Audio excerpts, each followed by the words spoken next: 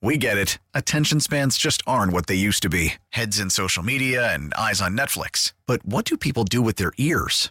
Well, for one, they're listening to audio. Americans spend 4.4 hours with audio every day. Oh, and you want the proof? Well, you just sat through this ad that's now approaching 30 seconds. What could you say to a potential customer in 30 seconds? Let Odyssey put together a media plan tailor-made for your unique marketing needs. Advertise with Odyssey. Visit ads.odyssey.com. The good Dr. Mike Hutchinson of Animal General, LaSalle Plaza in Cranberry is on our Disc Institute of Pittsburgh Newsline. Good morning, Doc. Good morning. How's it going? Good. We have a couple of holiday-appropriate questions. One is somebody asked us, we were talking about, you hear every year, poinsettias, which come out this time of year in particular, are deadly to dogs. Is that true? No, it's not true, but it can cause GI signs. It can cause them to vomit, get diarrhea.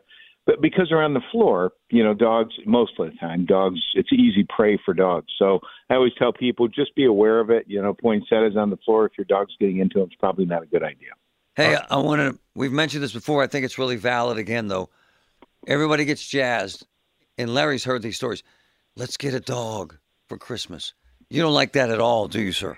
No, that's a bad gift idea. You don't know when people are ready, and you have to match the dog to the family. So there's some work that needs to be done and research that should be done.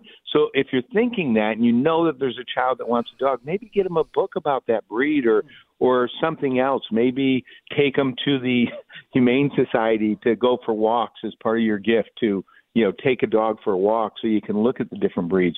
And it's just a bad idea to give them as a gift because there's so many distractions at Christmas time. It's just you have to start training them day one. As soon as you get a dog, it's a responsibility that is enormous, and you need to start training them. All right, Olivia in Oakland wants to know, speaking of poisons, she says, I heard you mention, Doc, that lilies can kill a cat quickly. Can you discuss the danger? Yeah, David Highfield brought that up on Pittsburgh Today Live, that a friend of his lost a cat to eating lilies. They're extremely toxic. We don't quite understand what it is in them that it can kill a cat in 4 hours. It can put them in kidney failure. They start drooling. Any part of the plant, just biting it. You know how cats are. So I tell people, no lilies. There's a couple strains or varieties that aren't toxic, but I don't know what they are. And I tell people, no lilies for cats. Just too many of them are extremely toxic, and it can kill your cat. And I hate being the bad guy. I love flowers for my wife, but I'm always the guy talking about don't have these plants in your house. Get fake ones if you like them. Wow. I mean, that surprised a lot of people, how deadly some of these different things are to pets that aren't to people. Hey, man, I take pills. Imagine losing a pet, for something like that you had no idea. And it's just horrible. It would devastate anybody. And so I always tell people I love that people ask questions about it because then it brings it to the attention. Hey, I want to talk to you about pills. I have this big pill case. I take various pills, all kind of crap, as you know it. Sure. And it's 4 o'clock in the morning. It's dark. And then recently, in the last couple of months, 2 have fallen on the floor. Yeah. And then I freak out because the dog's going to get them. But what's bizarre, Doc, is she gets them and then spits them out. Why? Thank goodness. But why does she spit them out? I want her to, but why? It might be the taste, I don't know, but most dogs don't. It's one of the number one causes of toxicity in dogs each year is human medicines, accidental, just like you mentioned. You drop them on the floor and it's a crumb, and they're in competition, especially if you have multiple dogs like my house. Yep. They all think you dropped something. Oh, I got to get to it first. And then before you know it, they swallowed it. So it's something to be aware of. I'm glad that your dog drops them. She's smart. All right. Even cats have gotten into human medicines, which is hard to believe, but they do it. And they get into blood pressure medications. People drop them. The cats eat them. Wow. Debbie in Robinson wants to know, Dr. Mike, have you heard about using a product called, and I'm not sure, is it Librela? Librela? Yeah, Librela. Yeah. And it's a arthritis medicine for dogs. She says, my sister has given it to her dog in Kentucky. She hasn't seen it help yet, but the vet said it'll take a month or 2. Is that true?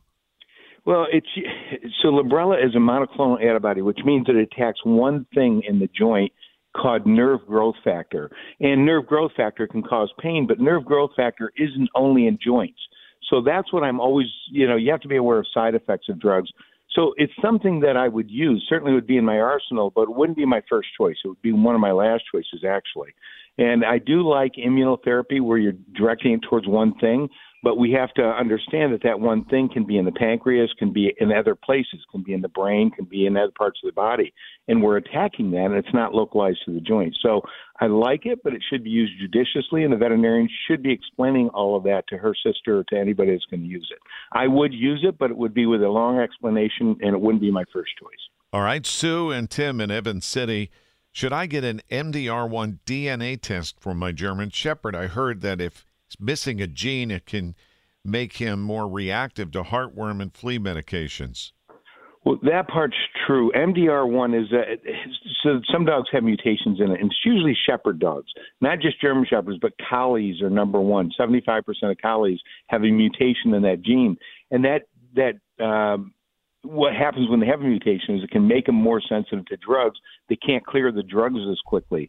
Things like ivermectin, which would be heartworm medication, but heartworm medication has such small doses of ivermectin, even dogs with a mutation in that gene don't have problems with it. But it's good to be aware of it. So, yes, have your dog tested and see it. The rest of the shepherds, it's about 2% of them. It's not a real high number. But it's always nice to have information. It's a saliva test. We get it back in probably a week or two, and it's nice to know. It's good information to have on a dog. Hey, man, real quick, a lot of chocolates around. Yeah, and they roll on the floor. Should I freak out if the dog gets one? Not if they get one. So okay. the toxic level of chocolate in dogs, and this is the bitter chocolates, the Baker's chocolates, is about a half an ounce per pound of body weight. But it's toxic to dogs, so I don't want people feeding M&Ms to their dogs saying, oh, this isn't a half an ounce per pound of body weight. We don't want to give anything that's toxic because it can accumulate, and it takes 3 days to metabolize in their system. So I wouldn't freak out with one chocolate. I would call my vet if I had a toy dog, toy Yorkie or toy poodle, but I wouldn't freak out over one chocolate. But, just know that it's toxic to dogs. I had a guy one time call and say, Doc, I give an M&M to my dog. I've been giving him 1 to 3 M&Ms every day of his life. And I said, well, would you give arsenic to your dog? It hasn't done a thing to him, was his point. And he said, well, of course I wouldn't give arsenic. I said, well, this is toxic to your dog. Why do you give it to him? So I don't recommend any chocolate for dogs. Doc, always appreciate your input. Thank you, You're amazing, brother. Man. Amazing. I sound like I'm giving lectures. I feel no, man, you're amazing. People, we're out here and most people have a pet of some sort. So really, really important stuff. Thank you. Well, great talking to you guys. All right. Dr. Mike Hutchinson, Animal General. Go to kdkradio.com. We got a link to animalgeneral.net. We get it. Attention spans just aren't what they used to be. Heads in social media and eyes on Netflix. But what do people do with their ears? Well, for one, they're listening to audio. Americans spend 4.4 hours with audio every day. Oh, and you want the proof? Well, you just sat through this ad that's now approaching 30 seconds. What could you say to a potential customer in 30 seconds? Let Odyssey put together a media plan tailor-made for your unique marketing needs. Advertise with Odyssey. Visit ads.odyssey.com.